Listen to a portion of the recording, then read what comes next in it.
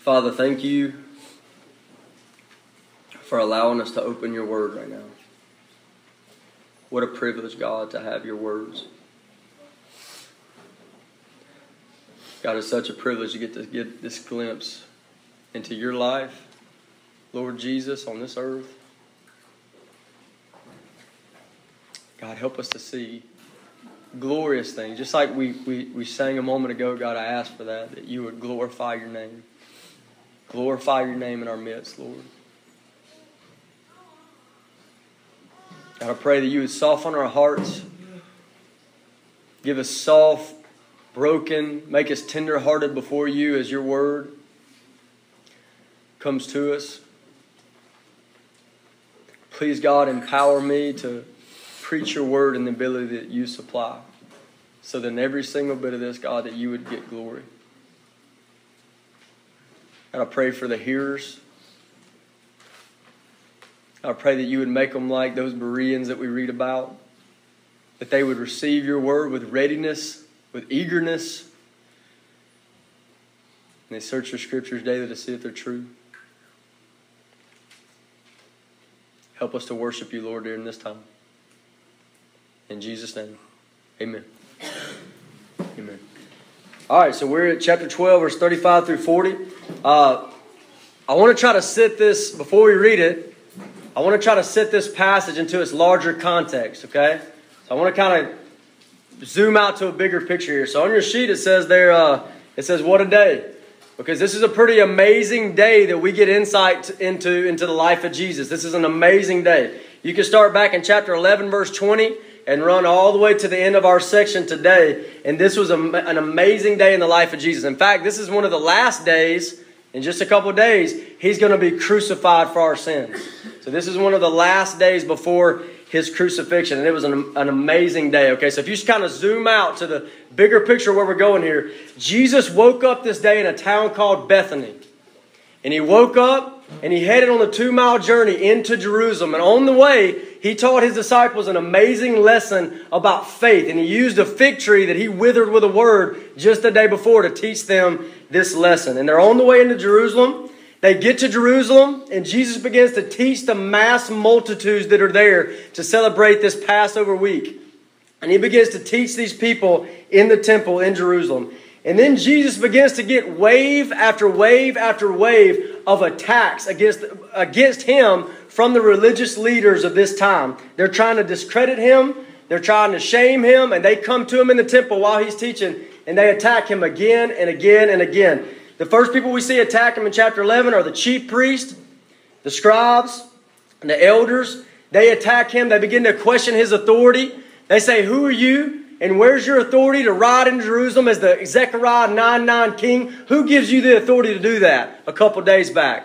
And by the way, who gives you the authority to clean out this temple and rebuke people and make people leave? Who gives you the authority to do that? And they begin to attack Jesus over this issue. Jesus puts those guys in their place pretty much. And the next group that comes along are the Pharisees and the Herodians. And they seek to catch Jesus in his words. They're coming at him. This is an amazing day in the day of Jesus. They try to catch him in his words. And then next we see the Sadducees. They're going after Jesus and they're trying to twist the scriptures to make Jesus look stupid in front of all these multitudes. And what you're going to see is so far in the place where we're at, where we're getting towards the end of this day, this amazing day. And so far, Jesus has dominated every discussion. Every single one of them. He's annihilated every attack. He's crushed every cross-examination on him or on his character. He's made the greatest scholars of his day look like preschoolers trying to stump Einstein. He's dominated these men. Not only that, he's also, in revealing their error, he's also revealed their sinfulness. These men are sinful and they're out to get Jesus and they have motives that are evil and wicked. And Jesus begins to expose it in front of all of these multitudes. And so far, during this long day of attack and attack and attack on Jesus, Jesus has been playing the defense. He's been receiving the questions. He's been knocking them down one after another. He's been on defense the whole time. He's silenced his opponents. It says in the scriptures there in chapter 12, after that, no one dared question him. Jesus is about, okay, he's silenced his opponents, and now what we're going to see in our section, he's not done. He's about to go on the attack. He's already silenced them, now he's going for the jugular. It's about to go down in verse 35. Will you read it with me? Verse 35. Then Jesus answered and said, while he taught in the temple, how is it that the scribes say that the Christ is the son of David? For David himself said by the Holy Spirit, the Lord said to my Lord, sit at my right hand till I make your enemies your footstool. Therefore David himself called him Lord. How is he then his son? And the common people heard him gladly. Then he said to them in his teaching, beware of the scribes who desire to go around in long robes, love greetings in the marketplaces, the best seats in the synagogues, and the best places at feasts, who devour widows' houses and for a pretense make long prayers. These will receive greater condemnation. So here's what Jesus does. In verses, you got Jesus going on the offense in verses 35 through 37. Jesus is going on the offense, and here's how he does it. He lays out two questions, which are slightly different but very similar. They had the same aim. These two questions are found in verse 35 and verse 37. And then he gives them, he puts a Bible reference, an Old Testament Bible reference from Psalm 110 right up next to these two questions. And he leaves it right in front of these religious leaders, okay? So we got two questions here and a Bible reference. Now the two questions, let's look at the two questions in verse 35, verse 37, and just get the plain sense of them, okay? Go with me here. Verse 35. Look down to his question. How is it that the scribes, now the scribes, these would have been the Bible scholars of the day.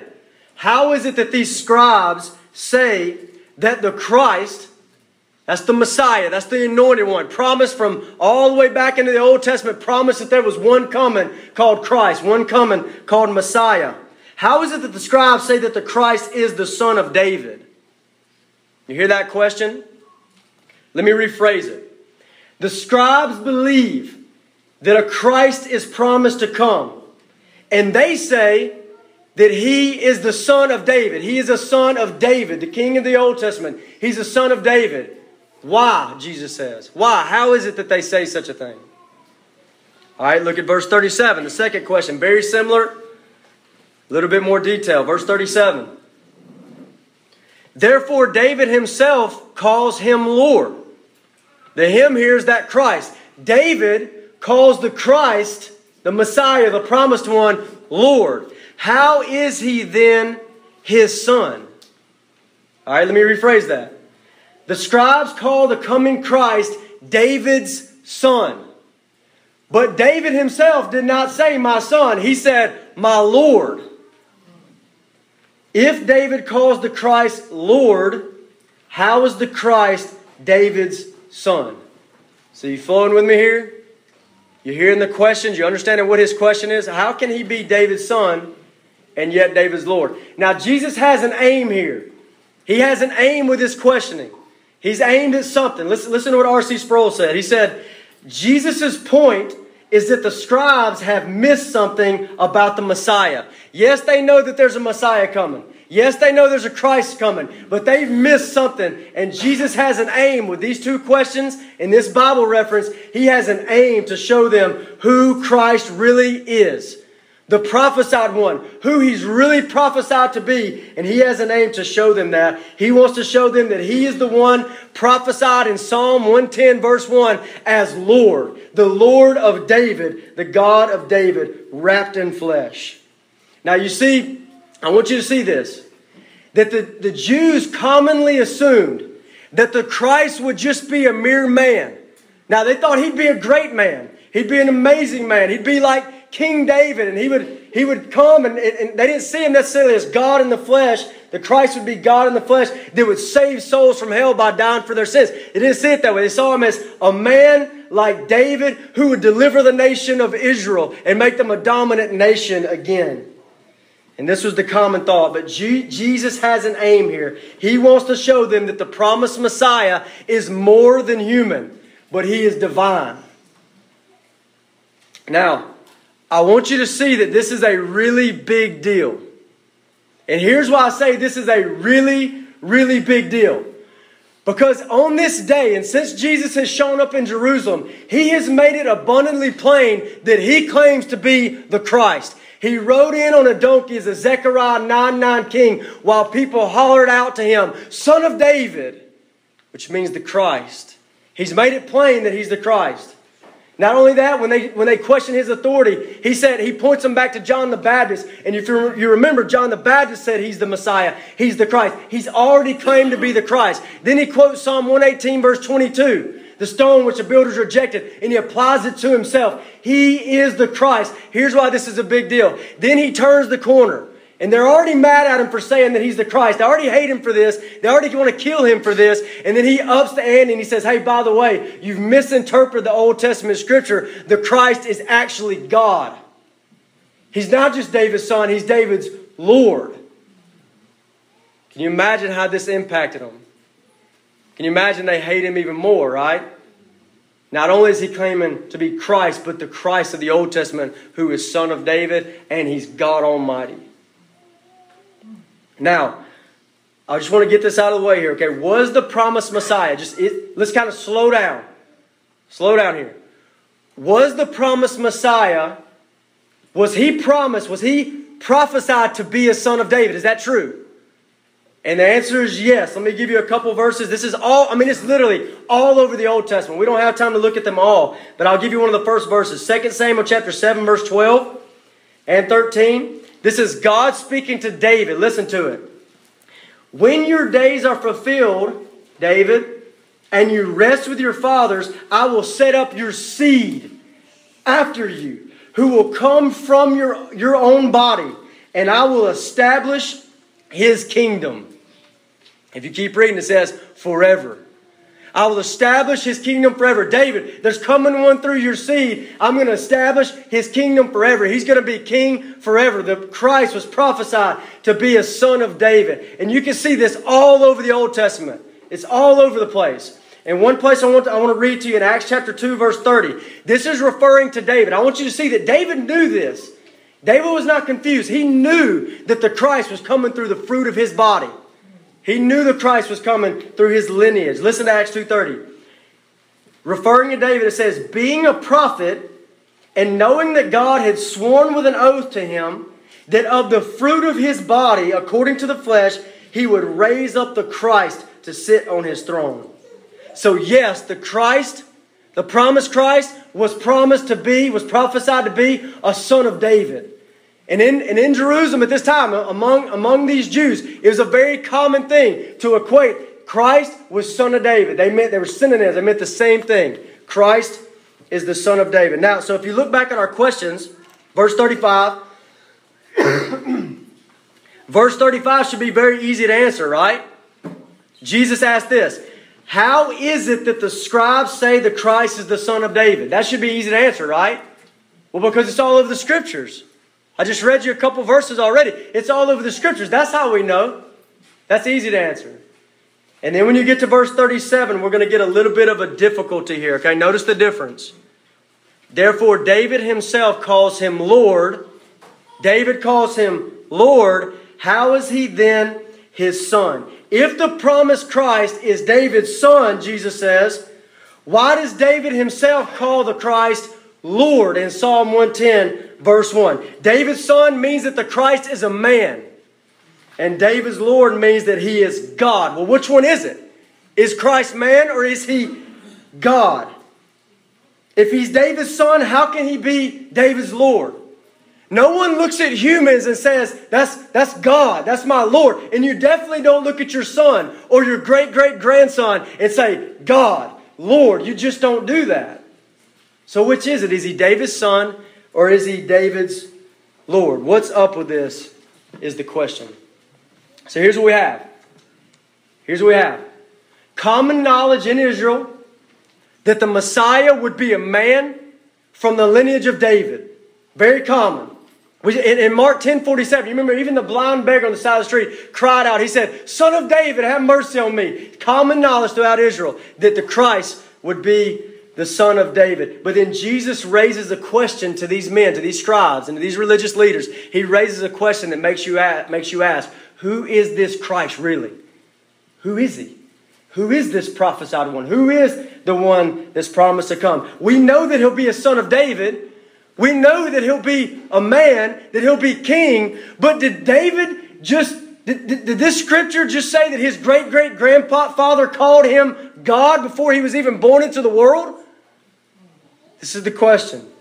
Most of the Jews had allowed their neglect of the Old Testament, and they allowed the traditions of men to skew their views of the coming Messiah. And therefore, they weren't looking for a Christ who would be God incarnate. And so Jesus poses these two questions and puts up this Bible reference right next to it. He says, David calls him Lord. How can he then be his son? Okay, so here's what we need. We need proof then. Jesus just said that David called the Christ Lord before he was even born into the world. So, where's that at? How do we know David really called him Lord? How do we know that that's true? And that's why he gives us the Bible reference in verse 36. Listen to the reference again. Right in the middle of the two questions. For David himself said by the Holy Spirit, the Lord said to my Lord, the Lord said to my Lord, sit at my right hand until I make your enemies your footstool. So Jesus is quoting from Psalm 110 to prove that the Christ is not only called a son of David, but he is David's Lord and God. And he's quoting from this. Okay, just think of the plain sense here. The Lord, Psalm 110:1, that he quotes, the Lord said to my Lord, the Lord, Yahweh, God, creator of the universe, said to David's writing, my Lord, Adonai. They're all through the scriptures, they're the same person. And yet right here it says, the Lord said to my Lord. The Lord said to my God. The Christ is coming, the anointed one, and he calls him Lord and God. Now, I want to keep going here, but let me make a quick side note before we move on. Quick side note here, okay? I want you to notice that the words of Jesus, according to this verse, if you look at verse 36 again, are by the Holy Spirit. The words of David, when he wrote Psalm 110, are by the Holy Spirit. That's what it says right here in verse 36. They are by the Holy Spirit. Therefore, David wrote Psalm 110. But who really wrote Psalm 110? The Holy Spirit.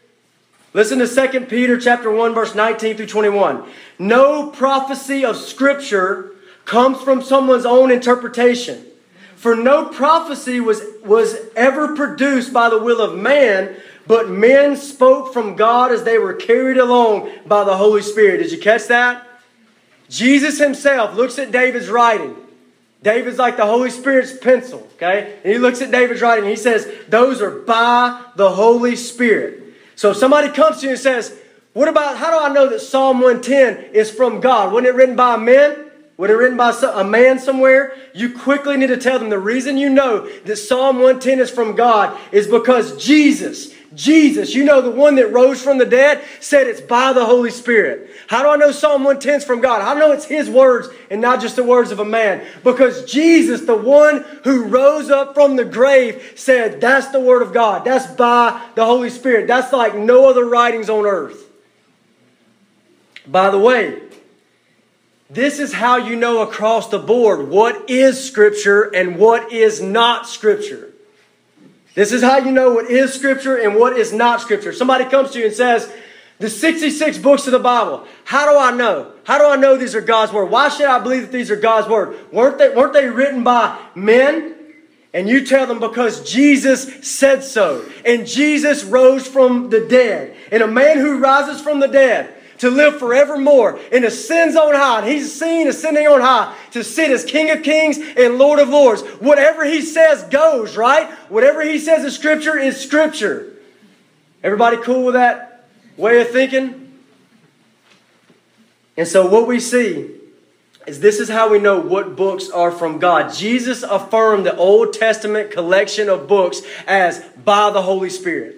Those are from the risen one, the one that rose from the dead, wrote those books. He is the one who affirmed this, therefore we believe him. And Jesus also affirmed his apostles who would go on and have a connection to him to write the rest of the New Testament scriptures. This is how we know. So why don't we accept the Gospel of Thomas from the 2nd century? Or for that matter, the gospel of Billy Bob from last week. Why don't we accept these things? Because we cannot connect them to the one who rose from the dead. We cannot connect them to the one who was seen ascending on high. And so this is how we know what Scripture is. This book is like no other book on earth. It's by the Holy Spirit. Back on track here. Can you get back on track with me? The verses, okay, think about Jesus. The verse has been quoted to these men. Psalm 110:1. The questions have been asked. How can he be son of David and yet David's Lord? How can he be both? The questions have been asked. And the point has been made that David called the Messiah Lord, God, Adonai. It's as if Jesus looked at the religious leaders. He says, excuse me, religious leaders, I know that you see the prophesied Messiah as a son of David, a man. And you're right about that. You're right about that. But do you realize that he is also the Lord of David? He is David's God. And he hangs it there. And this is the question. Now this question is posed like a cliffhanger question. It's just hanging out there and it never gets answered. It just hangs out there. He just asks a question and he's about to move on. But here's what you need to know. As we look at Psalm 110:1 and we think on Jesus' question and we begin to mull over and meditate over what is the answer to this. How can he be son of David and yet David's Lord? How can it be man and how can it be God? It said he's both. And as you begin to mull over these things, you're going to run into the most glorious, exalted thoughts that a human brain can think. One commentary said this. He said to answer Jesus' question plunges one into the unfathomable wonder of the incarnation of God. The answer to this question plunges you into the thoughts of the unexplainable, glorious thoughts of the Trinity. It plunges you into things like the inexhaustible wonder of the hypostatic union. It plunges you right into all these amazing thoughts. Oh, the depths of the riches of the wisdom and knowledge of God. And so here's what I want to do. I want to meditate for just a minute with you guys together. Excuse me. I want to meditate together on the answer to this question. How can he be David's son and yet David's Lord? How can he be David's son and yet David's sovereign? How can he be both? And so there's glorious truths that spring out of these two questions of this Bible reference. Glorious truths. And I'm going to speak them to you quickly. Each one of these, or both of these, deserve a sermon all by themselves. They deserve books and books and books all by themselves. And so I had to think long and hard about how to glory and worship in these glorious truths in just a couple paragraphs, okay? Number one, here's what we see from what he says. And as you mull over the answer to the question, how can he be David's son and yet David's Lord? And here's something you see. God is Trinity, as we sang just a moment ago. He is Trinity. As you search the Bible in search of the answer, who is God? You search the Bible, who is God? You come across the mind-blowing, shocking reality that God is Trinity. There's one God, not two, not three, not four, and all other so-called gods are false gods. They're fakes. They're counterfeits. There's only one true God. Listen to Isaiah 45:5. I am the Lord and there is no other. There is no God besides me. And so you say there's one true God. Who is this God? I want to know this God. And you begin to read the Bible. I want to know who this God is. And you find out God is God the Father. He's God, creator of the universe. God the Father. And you keep reading. Who is this God? And you run into the Son. And you see God is God the Son. The Son is God. And then you keep reading. You run into the Holy Spirit. Say, the Holy Spirit is God. And you're amazed. And you say, there's three gods, right? And you go, no, there's one God. There's actually one true God in three persons, but one God. They're distinct from one another, the persons of the Trinity, the Father, Son, and Holy Spirit, and yet one true God. It's mind-blowing. Does it perplex you? And if it does, it's because you're not God. You're not God. But He is, and this is mind-blowing, and it's amazing. And if you look in Mark 12, Jesus quotes Psalm 110 verse 1 and says, the Lord said to my Lord. And we get a little glimpse into this triune conversation going down where God the Father says God the Son. Sit at my right hand till I make your enemies your footstool. And you're blown away. They're one God. Another glorious truth, and this is honestly probably the one that Jesus intended to draw out. If somebody would think on the answer to his question, this is the main one that Jesus would tend to try to draw out. And it's called, by many people, the hypostatic union. The hypostatic union. And what this is one of the persons, there's three persons, one God, one of the persons of the only God, one of the persons, put that together, one of the persons, fry your brain on that for a minute.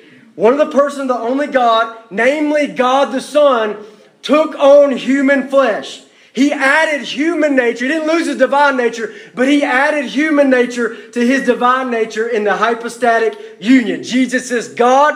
Jesus is man. He's not half God, half man. He's fully God and fully man. He's 100% God and 100% man. Jesus has been God for all of eternity. And about 2,000 years ago, He added human nature to His divine nature. And now for all of eternity, He is fully God and fully man. Is this blowing your mind? And we see Jesus pulling this truth out as He explains it here in Mark chapter 12. That Christ is David's son, born of a man himself.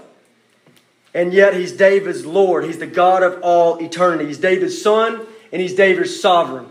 He was born after David, but existed before David. He's David's great-great-great-grandson, and yet He created David's great-great-great-grandpa.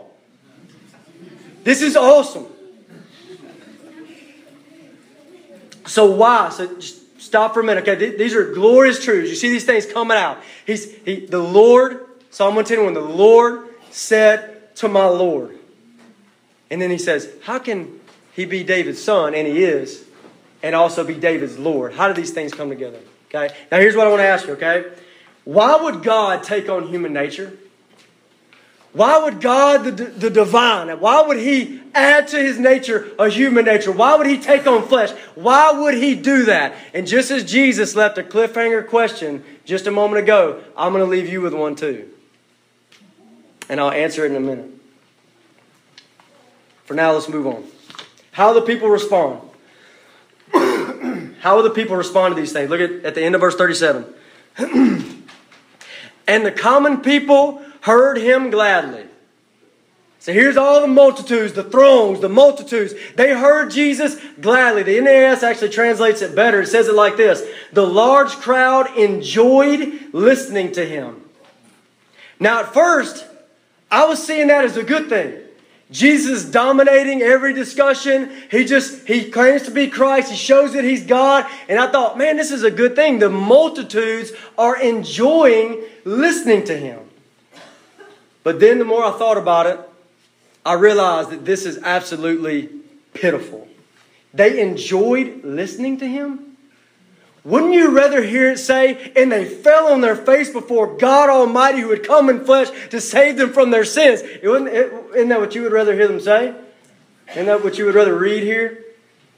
But it says they enjoy listening to Him. This is not the proper response to realizing that Jesus is the Lord, the God Adonai, God Almighty come in flesh. This is not the right response. And this reminded me of something that's very popular. It's C.S. Lewis's little argument, liar, lunatic, Lord. You ever heard that argument? Liar, lunatic, Lord. What C.S. Lewis says, he says, it is patronizing nonsense to say that Jesus is just a good teacher. Now, to put it in this verbiage from this verse, it is patronizing nonsense to just enjoy His teaching. I just enjoy listening to Him teach. It's just patronizing nonsense according to C.S. Lewis. So here's what they must do. They must, this is the argument, they must, in regards to what Jesus has said, He's just claimed to be Lord, the Christ, God in the flesh. They must come against Him as a liar that just said He was God. Liar. Or they must run from Him as a lunatic because He's claiming to be God. Who knows what else He'll do? Lunatic. Or they must bow down before Him as Lord, as God. That's David's God and that's my God. And they must bow down before Him. And yet they give the patronizing nonsense They enjoyed his teaching. And maybe that's why in a couple of days the same crowds will crucify him. So what would the proper response be? Bow down, worship, eternal God who's taken on flesh. You are David's son, and yet you are David's God. But they don't do that. They enjoy listening to him. In verse 38, beginning in verse 38, Jesus is going to give these people a stern warning. A stern warning. So let's go to that, verse 38 through 40. This is the warning to the people. The warning to the people. Nobody could answer Jesus' question. And now he gives a warning to the people. Read it with me, verse 38. Then he said to them, the them is these happy multitudes. Then he said to them in his teaching, beware of the scribes. The scribes are those men, those Bible scholars. Beware of the scribes who desire to go around in long robes. They love greetings in the marketplaces, the best seats in the synagogues, and the best places at feasts, who devour widows' houses and for a pretense make long prayers. They will receive greater condemnation. So Jesus had a full day. He's had a full day of conflict, a full day of teaching. And these people don't fall down before him. They just enjoy listening to him. Jesus doesn't get giddy over the attention. He doesn't get real caught up in, oh, these people like me. They like me. They like me. He doesn't care about that. He blurts out this stern warning to them. He says, beware. In verse 38, beware. He belts out a stern warning against false teachers and false leaders called scribes right here in this verse. Beware. He says, beware. Beware is a sign you put in your backyard to tell people to watch out for a dog that will devour you. And here Jesus looks and he says, beware of these religious leaders. Beware of them. Jesus knows that the multitudes are enjoying listening to him, but in just a few days they will be gung-ho about crucifying him. Therefore, he says, beware. He gives them a sober warning. Beware these teachers, these religious leaders who will lead you to the condemnation of hell. Beware of them. Now, let me ask a question. And I want to dig into more of what he said in just a moment. But let me ask you a question.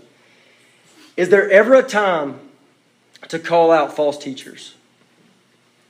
Is there ever a time to call out, straightforward, bold, call out false teachers? And I think you have to say absolutely yes, right? We just saw Jesus do it. I mean, he's among the multitudes, and the scribes see it. The religious leaders are right there, and in the presence of those multitudes, he lets out a warning against these men. Now, I want you to think about this. So here's Jesus. All the mass multitudes, the leaders are right over there. And he's saying, beware of these men. They're going to receive greater condemnation. They're standing right there. And if you think that's hardcore, you should read the account in Matthew 23. See, we have a condensed version in verse 38 through 40. A condensed version in Mark. But in Matthew 23, it's 39 verses of this exact same warning. So we have the condensed version, but when you read the account in Matthew 23, not only does Jesus look at the multitudes and warn against the false teachers in their presence, but then he turns his gaze to those false teachers. He looks them square in the eye and he begins to rebuke them and call them out right in the midst of the multitudes. I want you to try to imagine it. According to Matthew 23, he looks them right in the eye. And 8 times he says, woe to you. These are words of condemnation, of judgment. Woe to you, he says to them 8 times, looking them right in the face. 7 times he says, you hypocrites. You say, but you don't do. You look spiritual on the outside, but inside you are dead. 3 times he says, you blind gods. You blind gods. Twice he calls them fools. How foolish to set yourself up for self-glory and love self-glory when the consequences are eternal hell. Fools. And in Matthew 23:33, he says this. Now imagine yourself looking a false teacher right in the eye and saying this. Matthew 23:33. Serpents, brood of vipers, how can you escape the condemnation of hell? And here's what I want you to think about.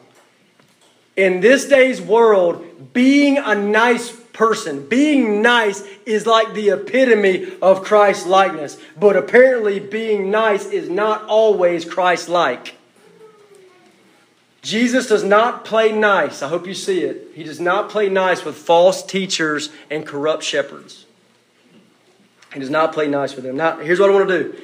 I want to look directly at what he said in verse 38 through 40. Just look right at it with me, okay? What does he say to them? First thing he says, he says, beware of the scribes. Be on alert. Warning.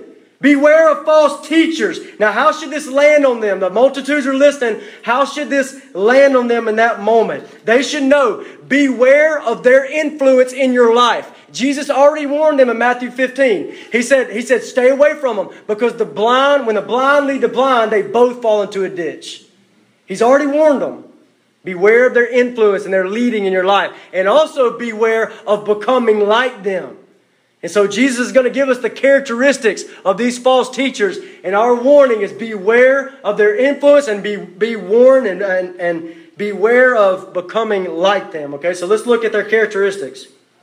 First thing we see about their characteristics. It says, you see it right here in verse 38. Who desire to go around in long robes. They have these long robes, beautiful garbs, right? These long robes. They just desired to go around in their long robes. You see, their religion was all external. Everything was external. They loved people to see them looking spiritual, wearing their religious garb. They loved this kind of thing, that people would actually see them. Matthew 23 verse 5 says, all their works they do to be seen by men. Oh, they love getting seen as spiritual. Matthew 23:27 says they are like whitewashed tombs. They appear beautiful outwardly, but inside they're like dead men's bones. They had the outward forms, but they missed the heart. And these were these false teachers. Secondly, we see this. Then we see that they loved, and this is going to be in the next phrase where it says they love greetings. And what we're going to see here is they love recognition. They love status. They love this spiritual pride. You see the spiritual pride here. They love to be seen. They love to be lifted up. Listen to it.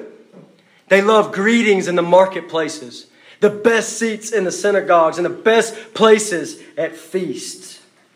And so you see the love they have for self-glory. Matthew 23 verse 7 says they love to be called Rabbi, Rabbi, Teacher, Teacher. They loved it when men would honor them and esteem them with these titles of Rabbi and Teacher and Doctor and Reverend. They loved this sort of thing.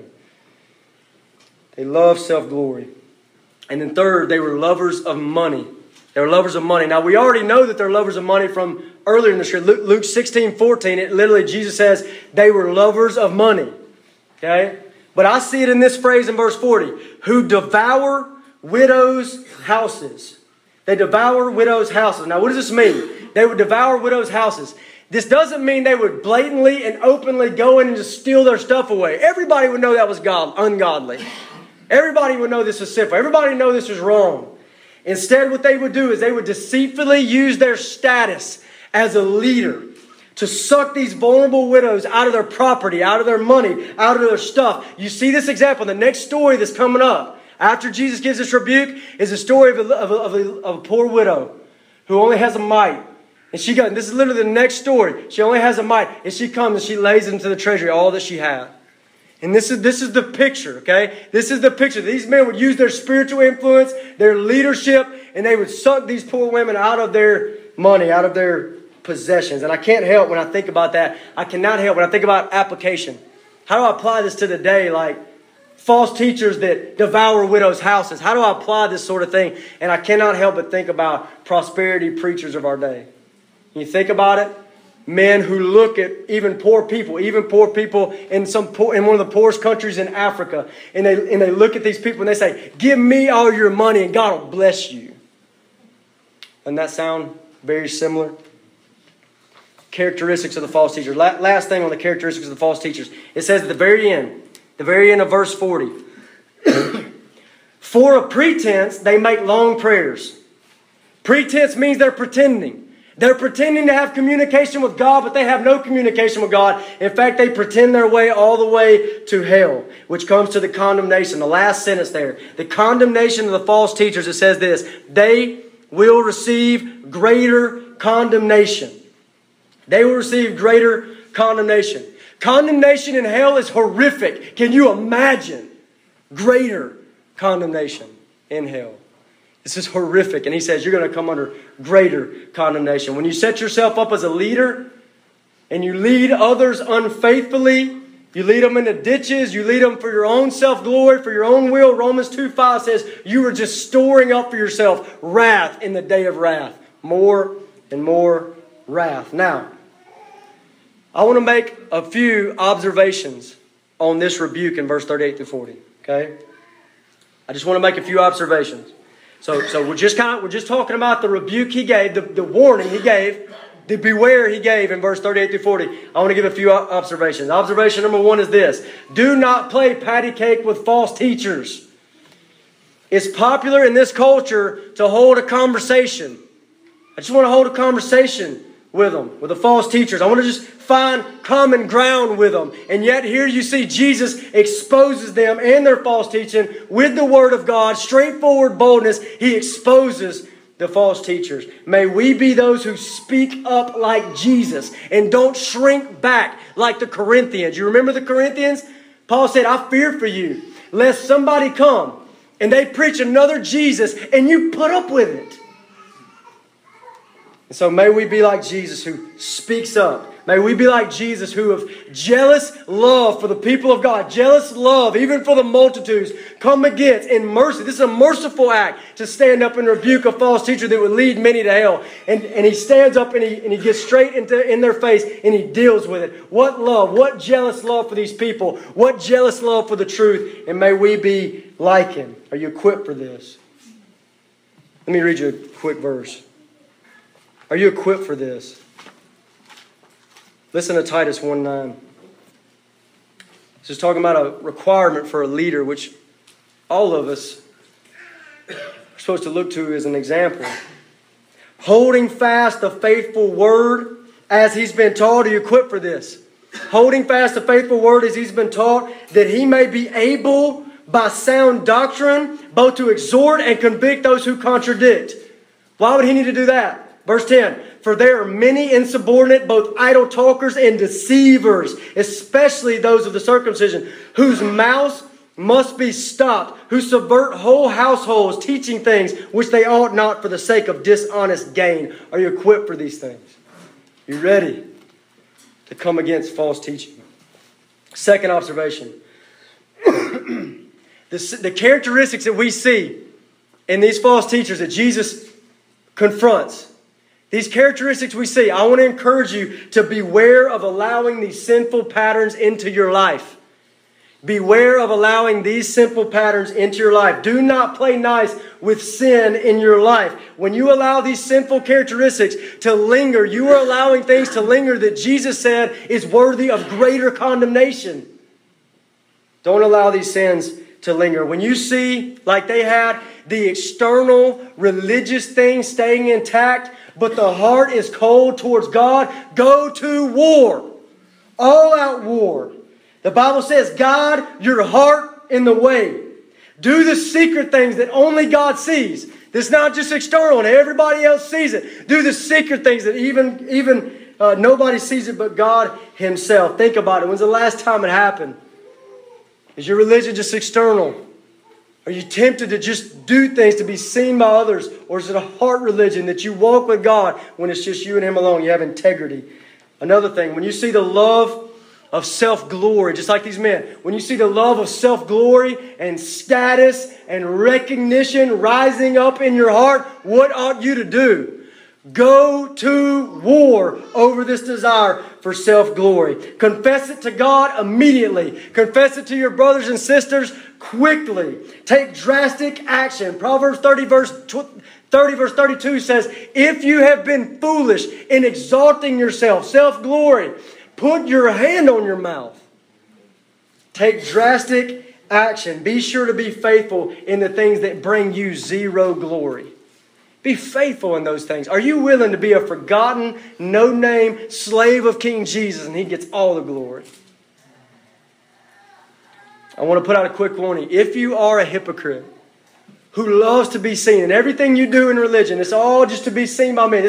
I do it more when other people are looking. If that's you, I want you to know that your joy Your joy and your pleasure is only for a moment, but there are eternal consequences. It's only for a moment. Listen to Job 20, verse 5. The joy of the hypocrite is but for a moment. Don't fall prey to this sin. Last one you see. When you feel the love of money, these guys had a love for money, right? When you feel the love of money or possessions rising up in you, what do? Go to war. Don't take this lightly. 1 Timothy 6. I just want to read this to you. I wasn't going to read it to you, but I want to read it to you. Never let this warning grow common to you. Don't let it grow dull in your heart. Listen to this warning. 1 Timothy 6:9. But those who desire to be rich fall into temptation and a snare and into many foolish and harmful lusts, which drown men in destruction and perdition. For the love of money is a root of all kinds of evil, for which some have strayed from the faith in their greediness and pierced themselves through with many sorrows. Will you take heed to these words? When you feel the love of money rising up in your soul, go to war. Now maybe you say this. Maybe you say, well, I don't see myself manipulating widows to get their stuff, to get their possessions, to get their money. Maybe you say that, okay? But I want you to think about this. What are you doing with I'm talking about the love of money here. What are you doing with the resources God has given you? What are you doing with them? There are widows who are in need, orphans who are in need, poor who are in need, missionaries who have needs. And what does your secret giving say about your heart? What does your heart to give say about, what does your giving show about your heart to give? Are your resources all swallowed up in feeding your own selfish desires? Do you have a love of money? Be warned. Third thing I want to pull out, observation. That's two observations. I want to give you another observation from this warning in verse 38 through 40. Observation.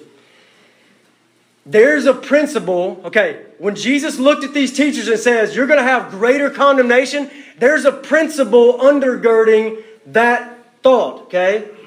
Namely this, Jesus said it. He said, to whom much is given, from him much will be required. That's a principle that lies underneath Jesus looking at these leaders to whom much had been given. They had been given much influence among the people.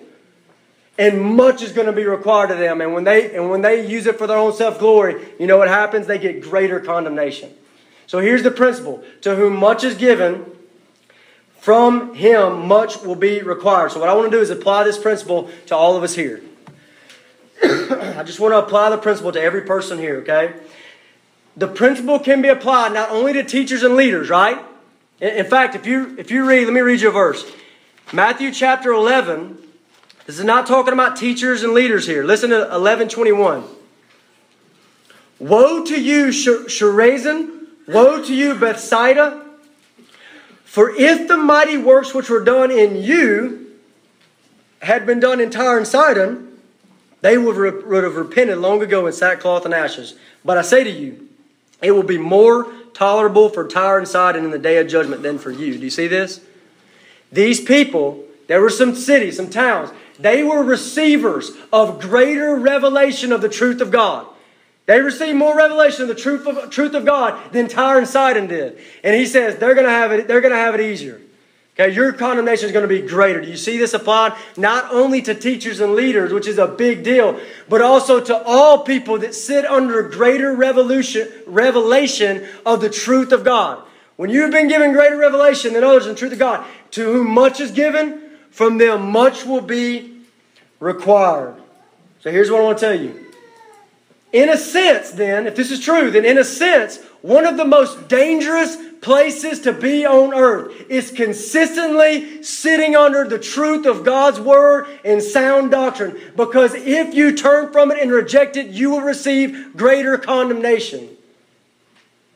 And in one sense, maybe it's the safest place to be. But in a sense, it's one of the most dangerous places to be. Okay, so I want to say this then. If you're here and you have heard consistently the gospel of Jesus Christ, maybe even here, maybe just because you live in a place where the Bible is free, you're very accessible to the Bible, and you've heard the gospel over and over and over again. You've heard the truth. You even know the truth. If you reject it, I plead with you. I plead with you. Flee from the wrath to come. Flee from the greater condemnation that comes. I plead with you. Now, think about this principle, okay? To whom much is given, from them much will be required. This means, okay, Think what this means. Think about what this means for so many Christians here in this room who have sat under great revelation of the truth of God. It has been revealed to you, the truth of God, in abundance. Think about what this means for you. Think of the responsibility that is laid at your feet. Think about it with me. You've been given the Word of God in your own language when so many people in the world have no access or limited access to the Word of God. What will you do with it? To whom much is given, from them much will be required. You've had more knowledge of God preached into your ear than most people have ever dreamed of. Think of the freedom you have to meet with the church of God and sit under sound doctrine. Think of the freedom you have to go to your Bible, the freedom you have to go to the internet and find sound teaching all over the place. Think about it. What will you do with this? To whom much is given, from him much will be required. Think of your freedom to travel and even relocate for the glory of God and for the advancement of His kingdom. While there's many people on earth that their governments restrict them, their poverty restricts them, they can't go places like you. It doesn't even hit your mind that you might not be able to go. What will you do with this that's been given to you? To whom much is given, from him much will be required. And lastly here, let me loop back quickly. I want to loop back. This is my last. If you didn't hear anything else, listen to me now. I want to loop back around to what Jesus said, that question from earlier, my cliffhanger question I put in front of you. Okay? Jesus claimed to be what? David's son, and yet David's Lord. I want to make a couple of observations here, okay? Now, earlier I said that Jesus' claim to be David's son and David's Lord, to be fully God and to be fully man, I called that what? The hypostatic union, okay? The hypostatic union. Now let's talk for a minute about the reason for the hypostatic union. Why would God Almighty, why would one of the persons of the only God take on flesh? Why would He take a human nature onto Himself? And let's talk about that for just a minute. It was God's mission to rescue us. Why did He take on flesh? It was God's mission to rescue us. We are sinful creatures to the core. Ephesians 2:3 says, by nature, we're children of wrath. We deserve wrath by our very nature. It's at the core of who we are. And because of our sin, we are deserving of death. We deserve death. And in this incarnation, in the hypostatic union, He's going on a rescue mission to save us. But I want you to think about this. Our only hope is what? We deserve death, and our only hope is that somebody would come in and they would die for us as our substitute. That is our only hope. And this is the reason God gives so much symbolism in the Old Testament of animal sacrifice, to bring the animal up. You're the sinner that deserves to die, but lay your hands on the animal. Confess your sins over it, and the sins go into the animal. Slaughter the animal instead of yourself, a substitute. And God gives us this all the way through the Old Testament to help us see that this is our need. We need somebody to step in and be a substitute on our behalf. But what's the problem?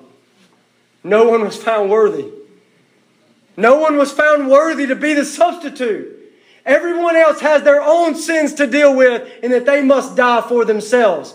And even if they had no sin, they still would not be worthy. No one's pure enough.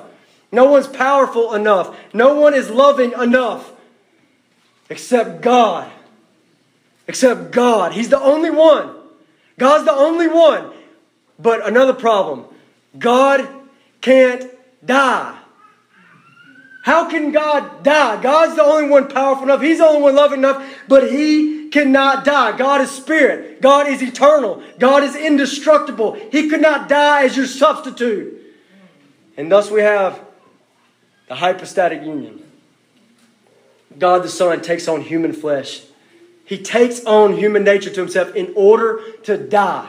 In order to lay down His life and die as a substitute in your place. David's Lord became David's Son to rescue us from death. Behold the Lamb of God who takes away the sin of the world. John 1:29.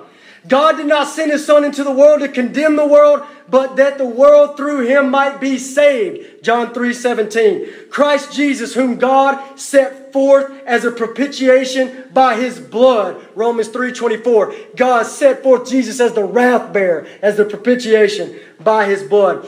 God sent forth His Son, born of a woman, born under the law, to redeem those who are under the law. Galatians 4:4. for. Christ Jesus came into the world to save sinners. 1 Timothy chapter 1, verse 15. We see Jesus, who for a little while was made lower than the angels, for the suffering of death, crowned with glory and honor, that he, by the grace of God, might taste death for all. Hebrews 2:9. Do not be like those people who just enjoy his teaching straight to hell. Don't be those people. He's the Savior come in the flesh, Son of David. He's the Lord who reigns forever as David's God. To enjoy his teaching is not enough. You must turn whatever it is that keeps you from this one, Son of David, Son of God. Whatever it is that keeps you from him, you must turn from whatever it is and put your hope, your trust in the Lord Jesus Christ. Repent and turn to him in faith is what you must do. And he promises that every person who does that, he says, he saves them from death. He's taken your death for you. And I praise God that many of you, I look across this room, brothers and sisters I love, I praise God that so many of you have done that. That so many of you have been saved from the death and from the everlasting wrath that's coming. But listen to me, if you have not, if you're here and you have not turned to Christ, do not let these truths pass by your ear today and not save you, but rather add to your severity in hell. Don't let that happen to you. Let's pray. Lord, you are so good, so glorious, so great. You're beyond explanation, Lord. And I praise you that you gave us your word just to try, so that we could try to understand. God, I pray for every soul here. God, put eternity in front of us, even right now. Every believer, every lost person, put eternity in front of our eyes right now, Lord. God, help us to see that this is just a life that's just for a moment, God, and then all of eternity. And I pray for any person here, God, that you would take anyone who's lost, anyone who doesn't know you, even if they're not sure, and you'd save their souls, Lord. Bring them out of darkness into light, God. You've shown your love for them and that you died for them. I pray that they would love you. And God, for every believer here, everyone converted, I pray for worship from the heart, God. Worship from the heart. In Jesus' name, amen.